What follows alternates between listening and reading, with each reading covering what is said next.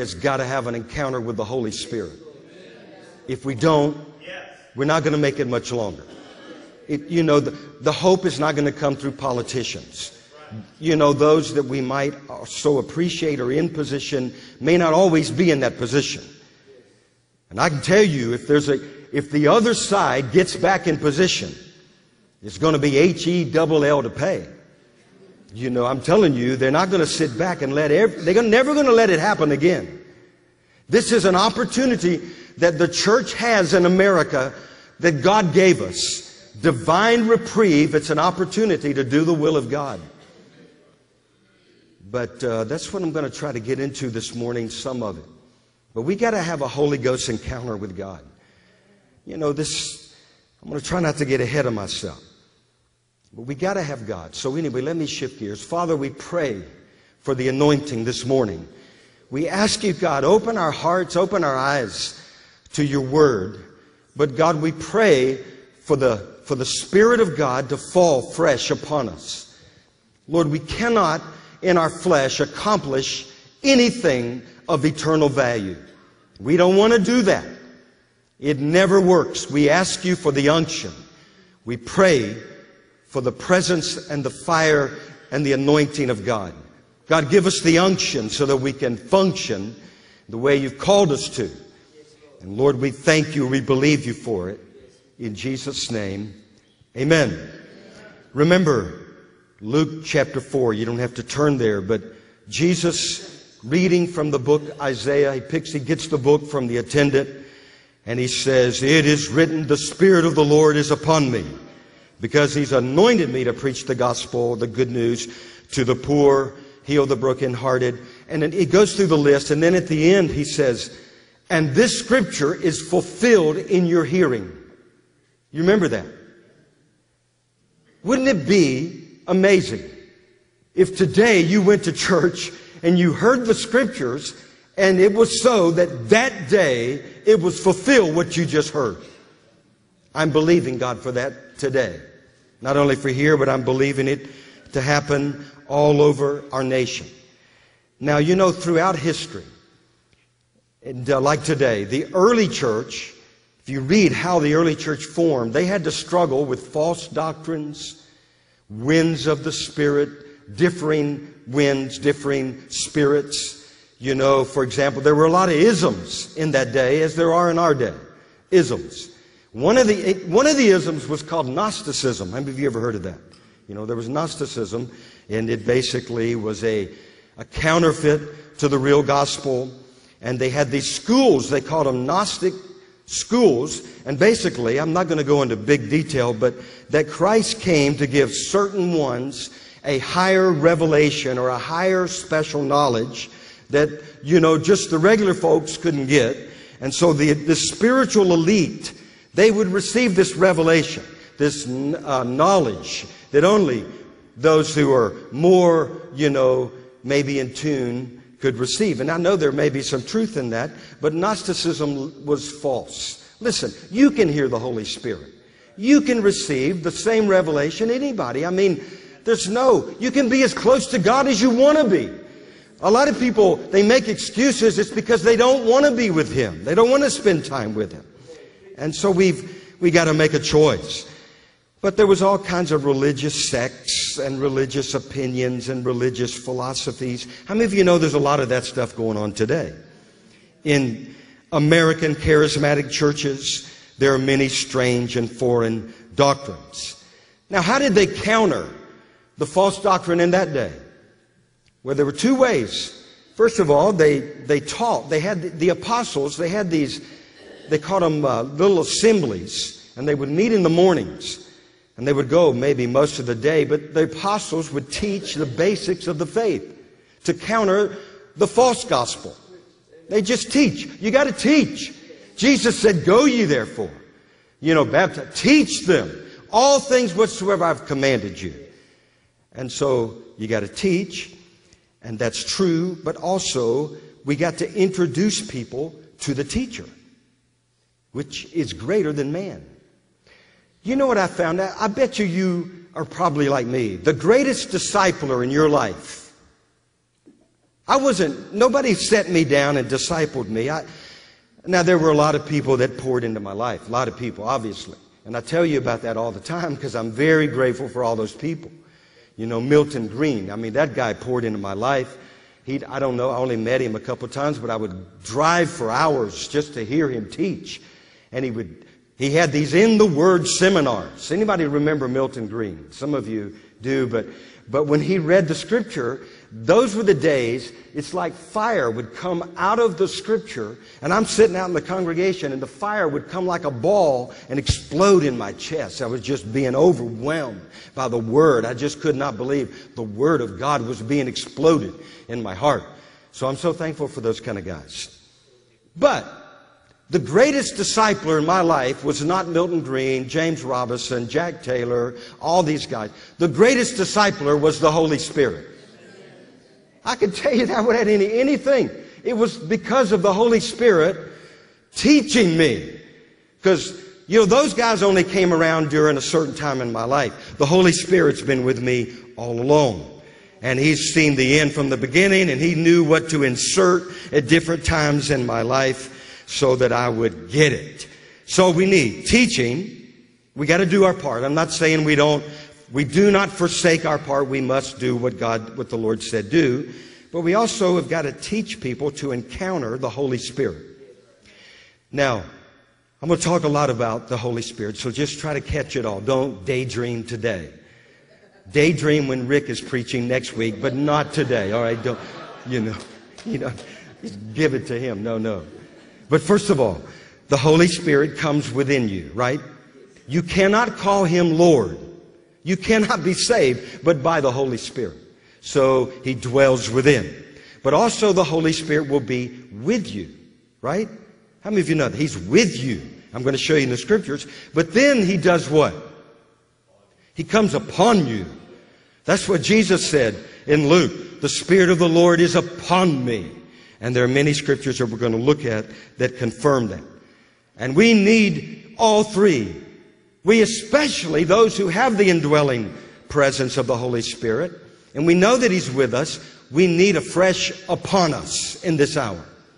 How many of you would agree? The church in America, we need the Holy Spirit to come fresh upon the church in this hour. And so that's what I want to talk about, the teacher and things like that. But go with me in Luke chapter 14. Say, I'm with you. You better be. Luke chapter 14, verse 25. These things I've spoken to you while being present with you. So Jesus did His part. He spoke, He taught them.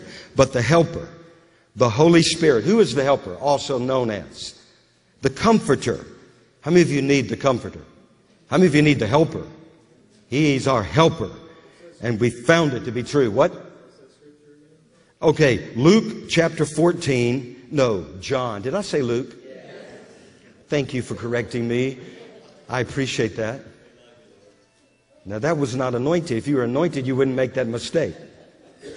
No, I don't know about all that stuff. We're flesh and blood. You can feel like the most bumbling idiot and the anointing take over and people encounter God and you're wondering, where'd you go, God? You ever been there too? I've been there too. I thought, God, this is the driest message. I should be in Sierra, the desert right now, preaching this message. And then people come up after and say, God spoke to me this morning. Jesus did something in me. I said, wow, I'm in the desert up here. It didn't make sense to me. And that it's not supposed to make sense. All right, John 14, verse 25. Don't trust in your own understanding, in all your ways acknowledge Him. That's not what I'm reading. These things I've spoken to you while being present with you, but the Helper, the Holy Spirit, whom the Father will send in my name, He will do what? He will teach you how much? No, wait, that can't be right. There's some things the Holy Spirit can't teach you, right? No, He can teach you all things. What about things maybe you've never thought you knew anything about? All things. He will teach you all things. I believe all things means all things. And bring to your remembrance how much? All things that I said to you. And the key is remembrance. You got to have something in your memory for him to bring back. You know, if you return to a place you once visited, you went back to somewhere you were once there, right? You know, you revisit, you return. Well, to remember, you got to have something in your memory. And so Jesus says, I'm going to bring to your memory all things that I said to you. That's why we want to be in the Word of God. That's why you want to read. You want to memorize. Focus on the Word so that he can bring something to your memory. And then he said, bring to your remembrance all things that I said to you. And then he goes on, peace I'll give with you. And we'll read that later on. Now, the Holy Spirit will help you. He'll teach you all things, and he'll bring to your remembrance all things that I've told you.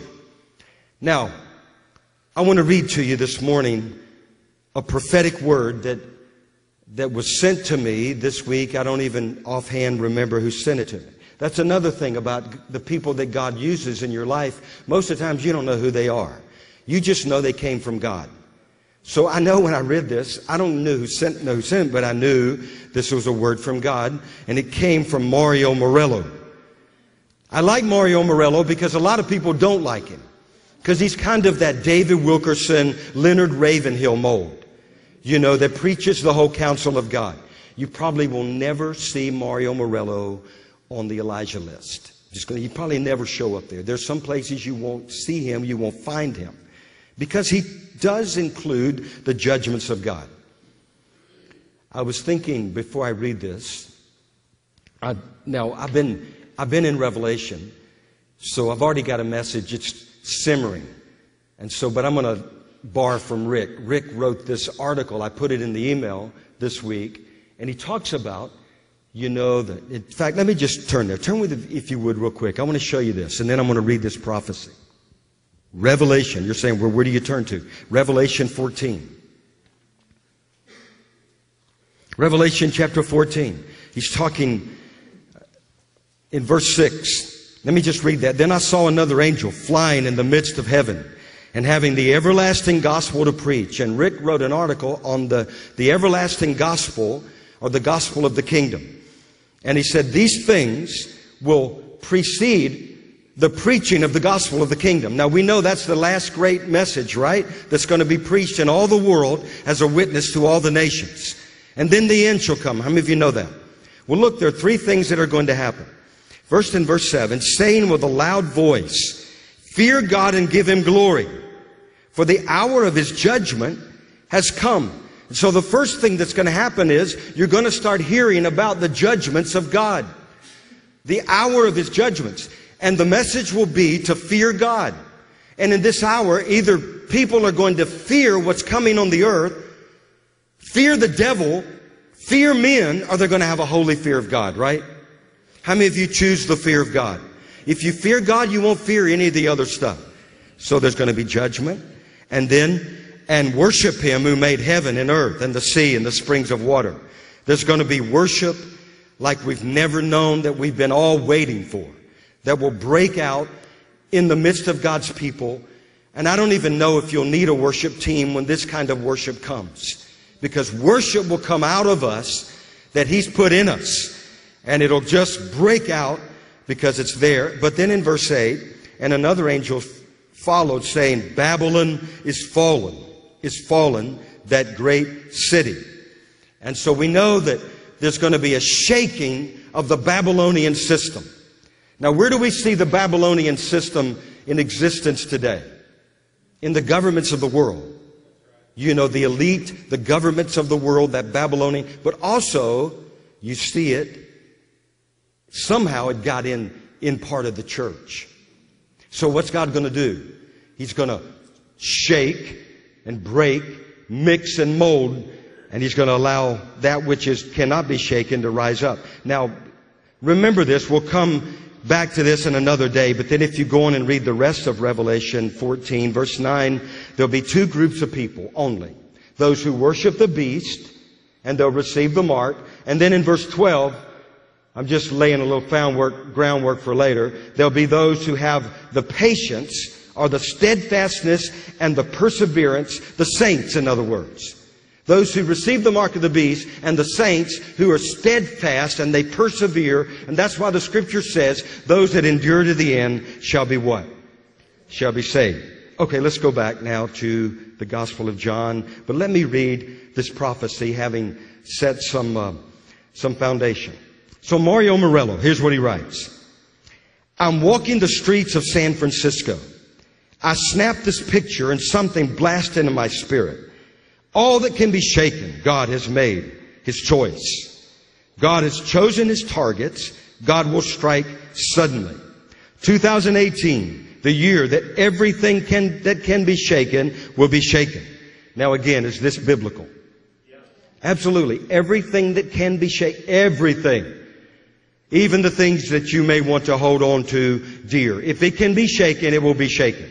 So that that which cannot be shaken will do what? Remain. It'll endure. And that's the believer. Those that endure to the end. That's how He's going to separate the wheat from the tares, the righteous from the wicked. You know, all of this, because the shaking will bring forth. The cream will always rise to the top. When it's hot in the kitchen, you know, those who can't stand it will get out.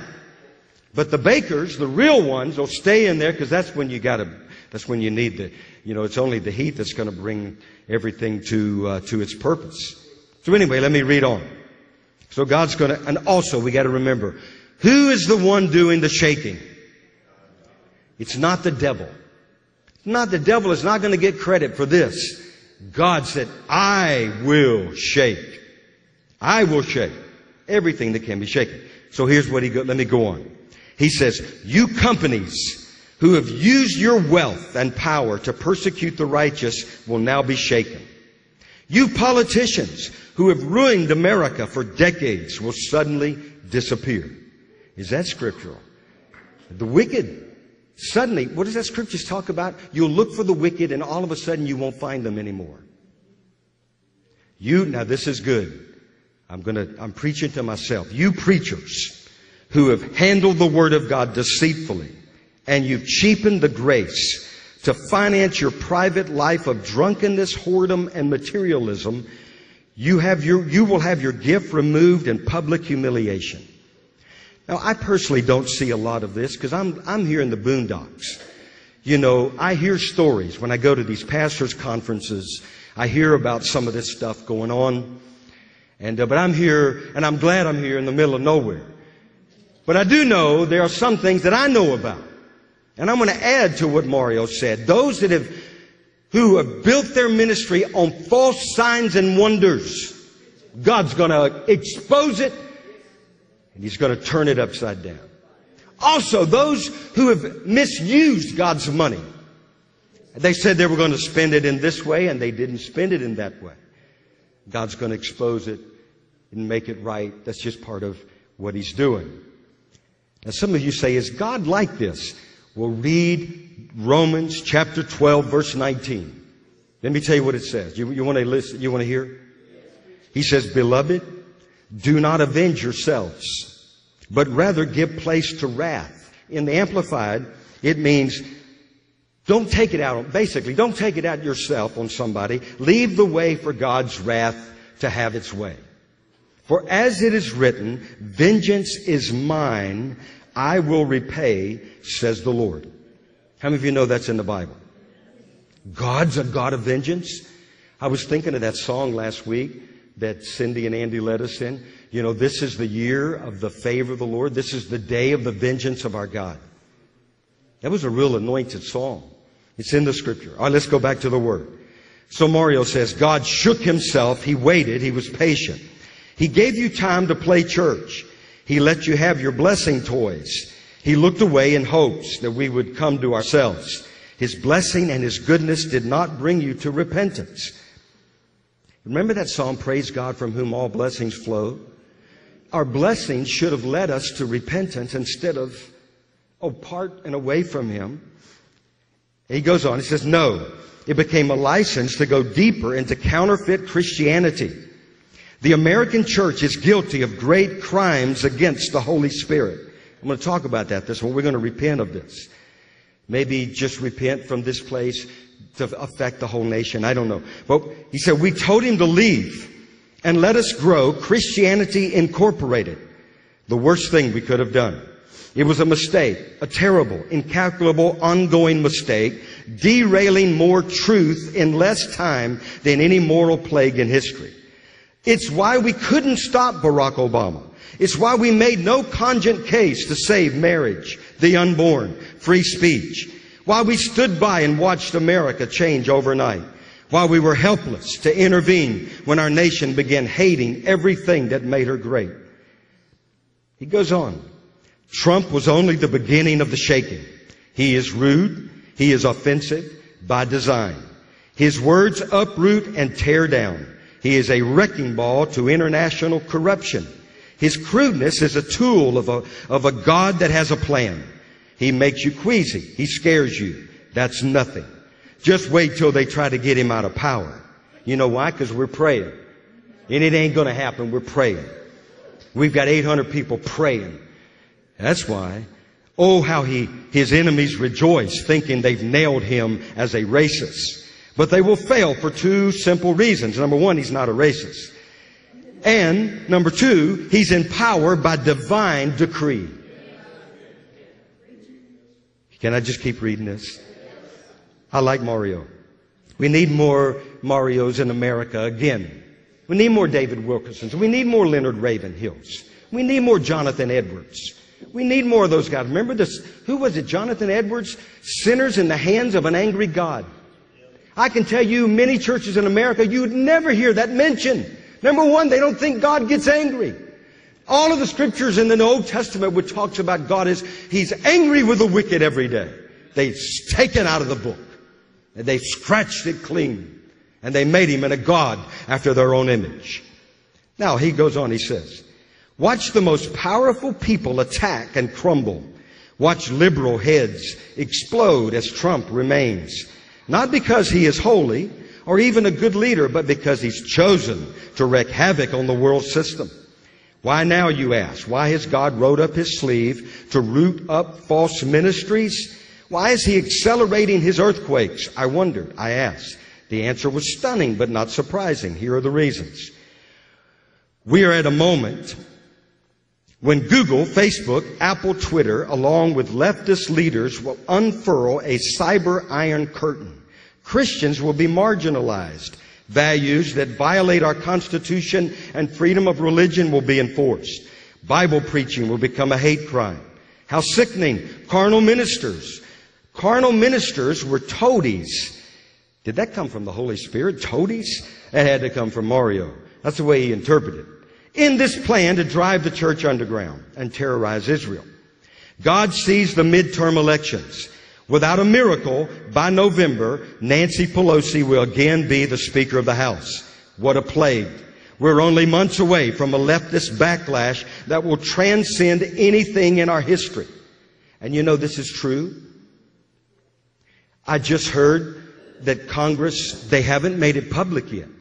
But Congress has begun to examine some of the things that were going on in the previous administration, and they said they had already set up a KGB-type government. It was already in place. All they needed for is their person to get into power, and God came and turned it all around and flipped up their plans upside down to give us a choice, to give us an opportunity to do the will of God and to see His glory come in America. Anyway, God came to the inescapable decision that revival must come now, or the nation is lost. He will pour out wrath, but He will also pour out His Spirit. Look for little despised churches that are faithfully preaching the Word of God to become centers of God's glory, miracles, and mass conversions. Look for nobodies to come on the scene like a righteous tornado and roar repentance with such power that their voice will echo in the penthouses of power. Look for campus ministries to rise because millennials will see the blatant persecution and turn Christianity into a celebrated cause. Look for preaching to be matched with miracles, confirmation of the Word by medically inexplainable healings, massive healings. Look for God to pull out all the stops to save America. Look for every ministry fueled by man and Ishmael to fall by the wayside, to make room for the voices that cannot be shaken. And then he ends this little thing by saying he really felt uncomfortable writing all of this. But then all of a sudden somebody called him and he said, Mario, what's God saying to you? Mario said, what's God saying to you? And he said, what I'm hearing is for this year, God is going to shake everything that can be shaken. And then he published and he sent this word out. Now, I want to focus on one thing, crimes against the Holy Spirit. And later on, we're going to repent from this. But what would you say are the crimes or the sins against the Holy Spirit that the church in America may have committed or has committed? Well, first one, misrepresenting. That's in the list. Yes? What was that? Denying the power thereof. That's definitely in the list. That's what, is it Timothy? Yes. Disrespecting the word. That's in the list too. I guess you guys are going to hit the list, so if I'm going to preach, I better preach. You're reading my notes. Number one was blasphemy. Now all I know about blasphemy is what Jesus said. It said those that call the works of the Holy Spirit of the devil will not be forgiven. But I wonder if that also applies calling something that was really of the devil or of the flesh of the Holy Spirit when it never was the Holy Spirit. I don't know if it applies, I'm just saying. But it's one of the crimes we can repent from. And then to grieve the Holy Spirit. How do you grieve the Holy Spirit? Can I give you a little clue? We would turn there, but just to save time, I won't, because I want to get to the end. But Ephesians chapter 4, verse 25 through verse 31, let no evil speech or corrupt speech. Basically, we grieve the Holy Spirit when the tongue is loosed from under control of the Holy Spirit, and we begin to judge and belittle and betray and kill people with our tongue, thinking we've done God a favor. You know what I'm talking about? Does that make sense? We judge, we criticize, and so we grieve the Holy Spirit. And then another sin is to quench the Holy Spirit. To quench, what does that mean? You put it out. You put out. You just put Him out. And that happens. And then resist. Remember what Jesus, no, it was in Acts. He said, you always resist the Holy Spirit, just like your fathers did. So do you. You always resist the Holy Spirit. What did he say? You stiff-necked and uncircumcised at heart. I remember hearing this is one of the things I heard that I believe it stuck with me all my life. And it went like this. He said, the sin of the Old Testament was the rejection of God the Father. The sin of the New Testament was the rejection of Jesus, or God the Son, Jesus. And he said the sin of today is the rejection of God the Holy Spirit. The folks that are resisting the Holy Spirit today are the same ones that would have rejected God and would have rejected Jesus. They're rejecting the Holy Spirit. I'll never forget one meeting I was at, and this challenge, and it's deep, deep, deep, deep down inside. I got to bring it back out. But he said, always honor the Holy Ghost. Always honor the Holy Spirit. Always honor Him. Because He's here. Jesus sent Him. Well, how do we reject the Holy Spirit? These are some other ways. We don't acknowledge Him. We don't wait for Him. We call something of Him that's not. We deny the power. We want Him. Here's one. We want Him without the Word. That's real. I'm not going to get personal, but I remember back in the early days, there was a challenge to me to put aside the Word and just go for the Spirit. And I was grieved in my heart. I said, God, that can't be you. That can't be you. It wasn't God. I had an opportunity to forsake the Holy Spirit. Listen, Jesus is looking for those who will worship Him in spirit and in truth. The Spirit moves on the Word. The Word, the truth, they go together. And then there's another crime, and I think that's leaving out His first name. Holy. He's holy. He's holy. And I can tell you that applies in many places. People think, they can get all the benefits of the Spirit without holiness. Yeah, God's going to shake that kind of stuff up. And I would say you might want to get out of the way or just get in the fire early, because He said, I counsel to you to buy from me gold refined in the fire. So just go ahead, just jump in the fire.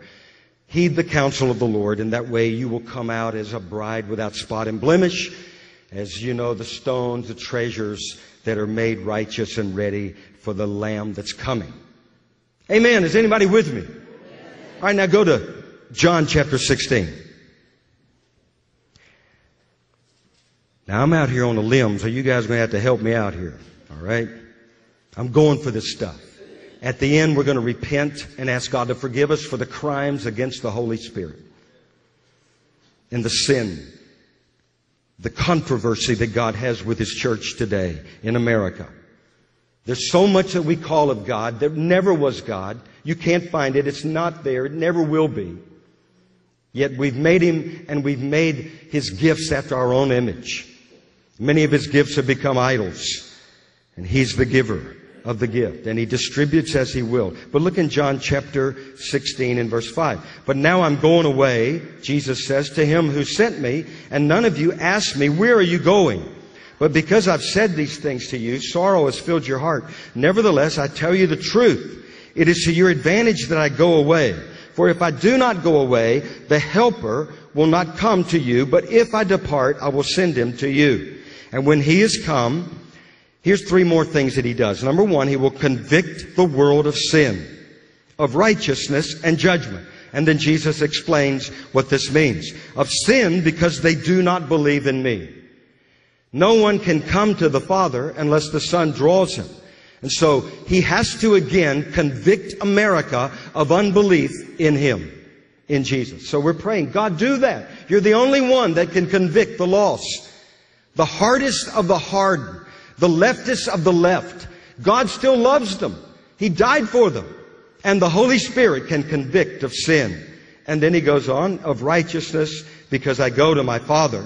And that's because Jesus ascended to the right hand of the Father. Now He did that, right? Is He there? But who's on the earth? The Holy Spirit. Okay, so He sent the Holy Spirit. It's to your advantage. And then of judgment. Now this judgment is not the judgment that's coming that we read about in Revelation. This is that the ruler of this world is judged.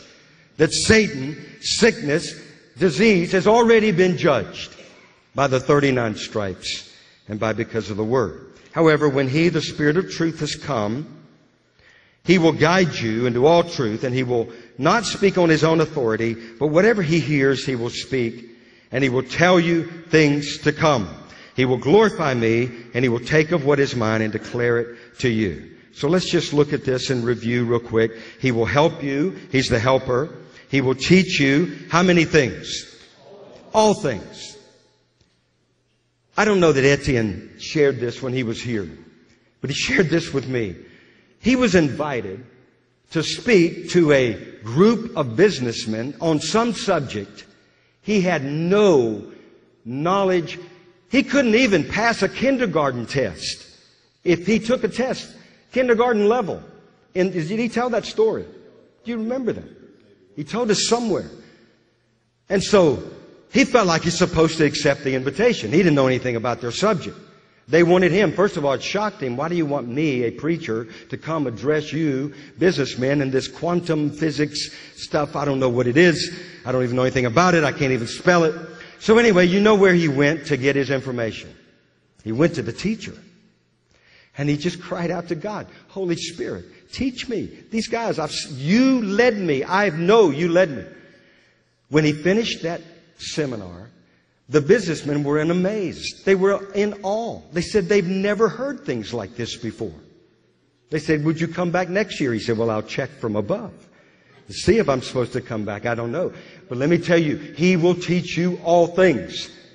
I don't understand, but I'm telling you, people are going to get ideas in this day that's going to blow the world out of the saddle. Blow the world away, because God gave them that idea. God gave them that plan. So He'll teach you all things. Then He'll remember, or He'll bring all things to your remembrance. And then in chapter 16, verse 13, He will guide you into all truth. And that's why we need the Holy Spirit. We need to test the spirits to see if they are of God. And then He will tell you things to come. And if you look back in John chapter 14, there are two things that are coming that Jesus talks about. And we'll just briefly mention. First of all, He says, I'm coming. I'm coming again. How many of you know that? He's coming. And we got to make a way, prepare the way for His coming. But He says that the ruler, in verse 30 of chapter 14, I will no longer talk much with you, for the ruler of this world is coming. Now that's part of the story. The ruler of this world is coming. Now He has only a short time, but great is His wrath. And that's what the Scriptures teach. But Jesus said, He has nothing in me. How are you going to overcome the ruler of this world? Don't let anything get in you except the Holy Spirit. Be filled with the love of God. Be filled, walk in righteousness, walk in holiness. He'll find nothing in you as well. And then He'll glorify, the Holy Spirit will glorify Jesus, and then He will declare of what is His, declare it to us. In other words, what America needs is a fresh encounter with the Holy Spirit. Now, how's the church to relate to the Holy Spirit? I can tell you this is one of the high marks of my life. In that day, I grew up not even knowing there was a Holy Spirit. You remember that scripture? We hadn't even heard there was a Holy Spirit. I knew about the Holy Spirit indwelling and all of this. I didn't know about Him coming upon you.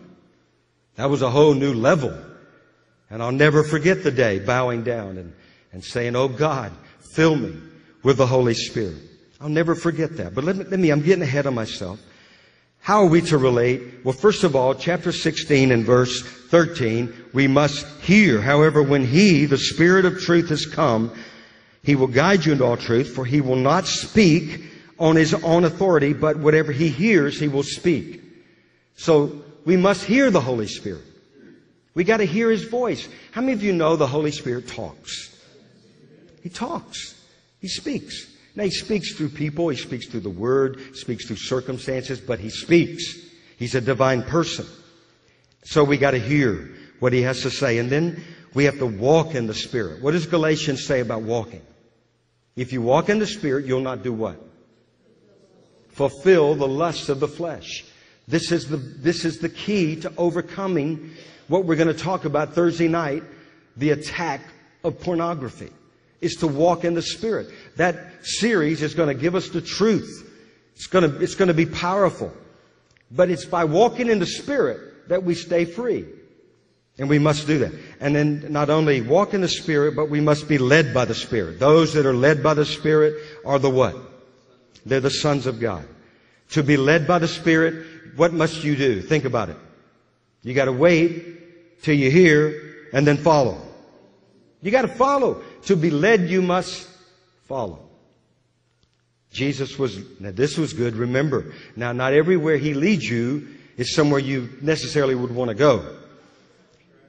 Can you give me any scripture on that? Jesus was led by the Spirit into the wilderness to be tempted of the devil for 40 days. He went on a real fast. It wasn't a 1 meal a day thing.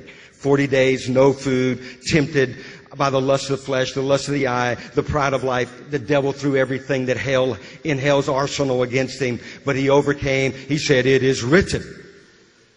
You know, and then that's when He came out and the Spirit of God was upon Him and His ministry was launched. He said, I'm anointed to preach the gospel to the poor. And then He goes forth. So the Lord may lead you in a time of a wilderness experience.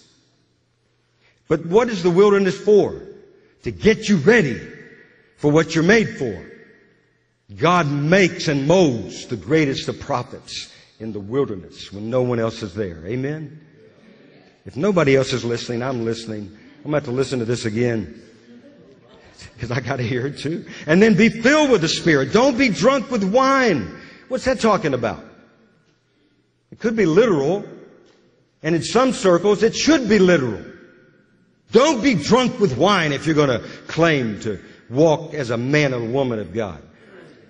But it also, we know it means the wine of the world, right? Don't be overwhelmed by the world, the wine that the world, but be filled with the Spirit. And then another way, we have to pray in the Spirit. I don't know that I could ever preach again unless I'm praying in the Spirit for a couple hours. It's not going to happen. Because I'm just not going to trust myself. You gotta have the Holy Spirit. So I'm praying. We got to pray in the Spirit.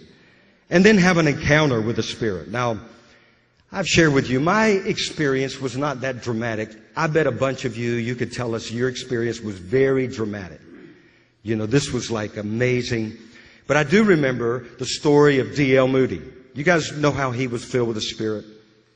There were some little ladies in his church, and they began to pray for him. You know, D.L. Moody was an okay preacher, but they began to pray. God, get a hold of him. Get a hold. Send the fire. God, send the Holy Ghost. They probably used that word in those days. Holy Spirit, Holy Ghost. You know, they told me to say Holy Spirit because they said Holy Ghost will scare folks. But the people that told me that are the folks that didn't even believe in the Holy Ghost. You know what I'm talking about? They didn't believe in the gifts. They told me they didn't exist. Some of them told me they were of the devil. How many of you were there? You were in those crowds. I'm glad God has a lot of mercy. I'm glad I don't fully understand the blasphemy part. I don't fully, because God, when I was ignorant, I did not know. You know what I mean? Some things we do we're just stupid. We're ignorant. Thank God you woke me up. But anyway, D.L. Moody, there were these little ladies praying, God, get him, fill him with the Holy Spirit, God. So anyway, he's walking down Fifth Avenue in New York City, and he's crying out to God.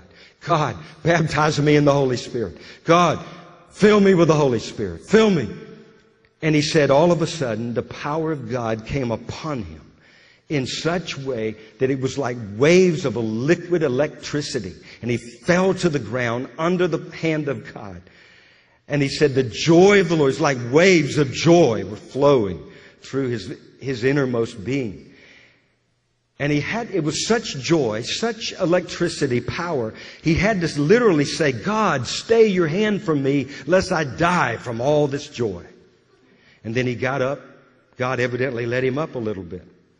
He let him up. He found a friend that let him go into a room, and he began to record all the things that God was saying and doing. And he had encounter with God after encounter. And then he came out. He was a totally different man.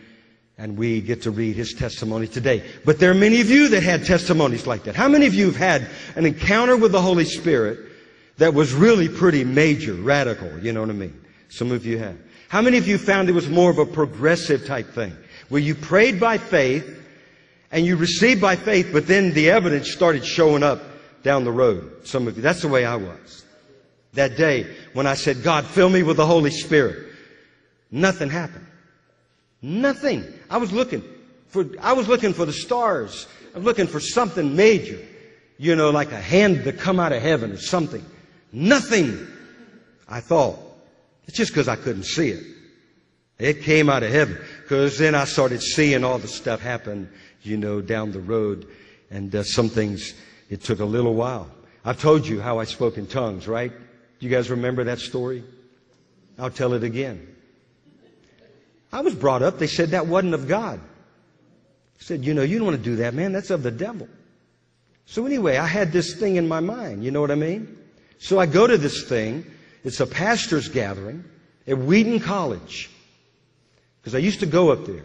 Because Billy Graham went there, and I just liked all that stuff. Anyway, I'm up there, and I'm minding my own business, sleeping.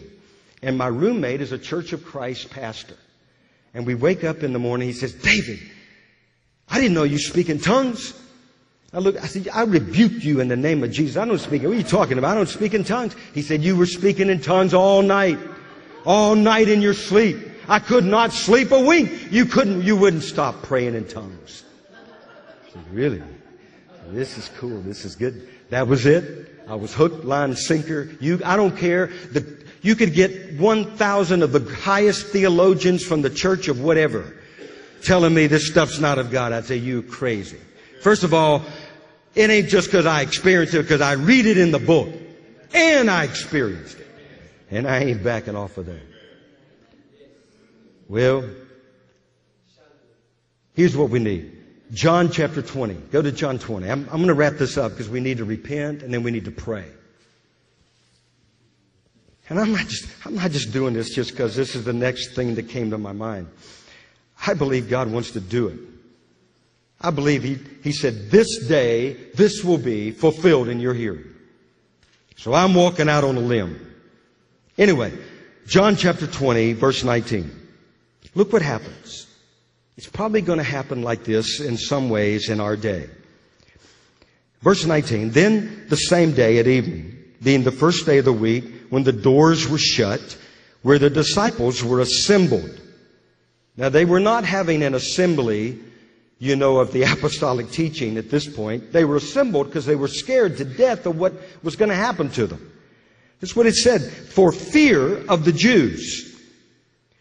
And then all of a sudden things changed. What happened?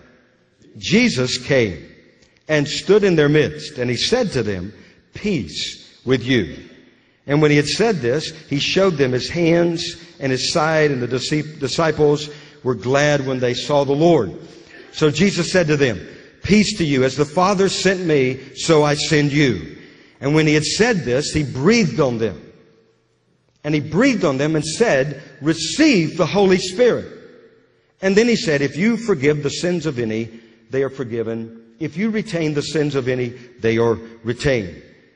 So there are four things that happen. Number one, in the midst of their fear, in the midst of the troubled times in which they were living, Jesus showed up, and with Jesus came great peace. Peace I give unto you. I'm telling you, we're going to walk in, I don't know all that's going to happen. I'm believing for America to get radically saved. I'm just staying on that camp. Okay? I'm believing. But chances are, there's going to be some folks follow the beast. You know what I'm talking about? Because it's in the book. So I got to learn how to deal with these folks. And we got to learn how to walk in love and preach the everlasting gospel, withstanding the mark of the beast. All this stuff, I don't know. I just know just enough to be dangerous. That's all I know. But I know there's going to be peace in the midst of this thing. We're going to walk in great peace. Unbelievable peace. It's going to drive the devil crazy. The peace of God that's in the church. Because He gave it to us. And then they had a change of perspective. Their fear from the Jews changed to great joy. Joy unspeakable and full of glory. We're going to have joy. I prophesy that over you. You're going to be full of the joy of the Lord. The joy of the Lord is your strength. The devil will really get upset when you have joy. I'm telling you, it's not this joy that's laughing, smiling. It's joy. It's an expectation inside of you that God is greater than what you're going through. Something that's there. The devil can't put it out. How many of you know what I'm talking about? The joy. But it's also going to erupt. And I've often wanted that. God, just erupt in holy laughter. I mean, that would be fine with me. But we don't want to stay there. We want to get up and do the will of God. It's just like, falling out in the Spirit. It's okay, but you don't want to stay there. You want to get up and get in the world. The world needs us. We got to be about our Father's bidding. You think about it. America's lined up in two groups. Those who are doing the deeds of their father, the devil. Because he knows his time is short. So they're revving it up. And the church is about doing the deeds of their Father, God. Amen? It's going to be one or the other. That's the way it says at the end. Either those who will worship the beast, or there'll be those that worship God with all their heart, all their might. And they're going to be walking in power and authority. And then He goes on. So He gives peace. He changes their perspective. And then He gives them purpose. And that you can see in verse 23. And we won't get into all that means at this time. But He gave them purpose. And the purpose was to forgive sin. And it's the purpose He came. And then they gave them a new power because He breathed on them. And when He breathed on them, they received the Holy Spirit.